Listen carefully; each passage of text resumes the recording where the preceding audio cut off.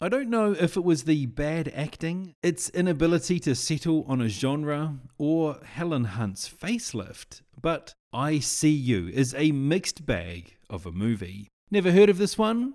Consider yourself lucky. Regardless, here is the official description. When a 12-year-old boy goes missing, lead investigator Greg Harper struggles to balance the pressure of the investigation and troubles with his wife, Jackie. Facing a recent affair, great strain is put on the family that slowly gnaws away at Jackie's grip on reality.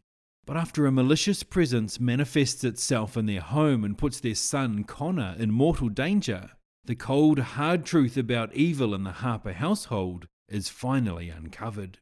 This is one of those movies where there are no heroes or anyone to cheer for, because everyone's an asshole. Helen Hunt fails to fire, the rest of the family are bland, and some characters that turn up later are so lame that they elicited many laughs out of me in a movie that is most certainly not a comedy. The film takes what should be a horrifying situation, but muddies it with an unneeded side plot about the father, which is a shame because the movie overall has a good concept. But it would have been so much better with a stronger cast who could really sell it, a stronger score to punch up the tension, and a stronger commitment to sticking to one main storyline so it remains focused. This is, in my opinion, very much a Friday night after a few drinks type of movie.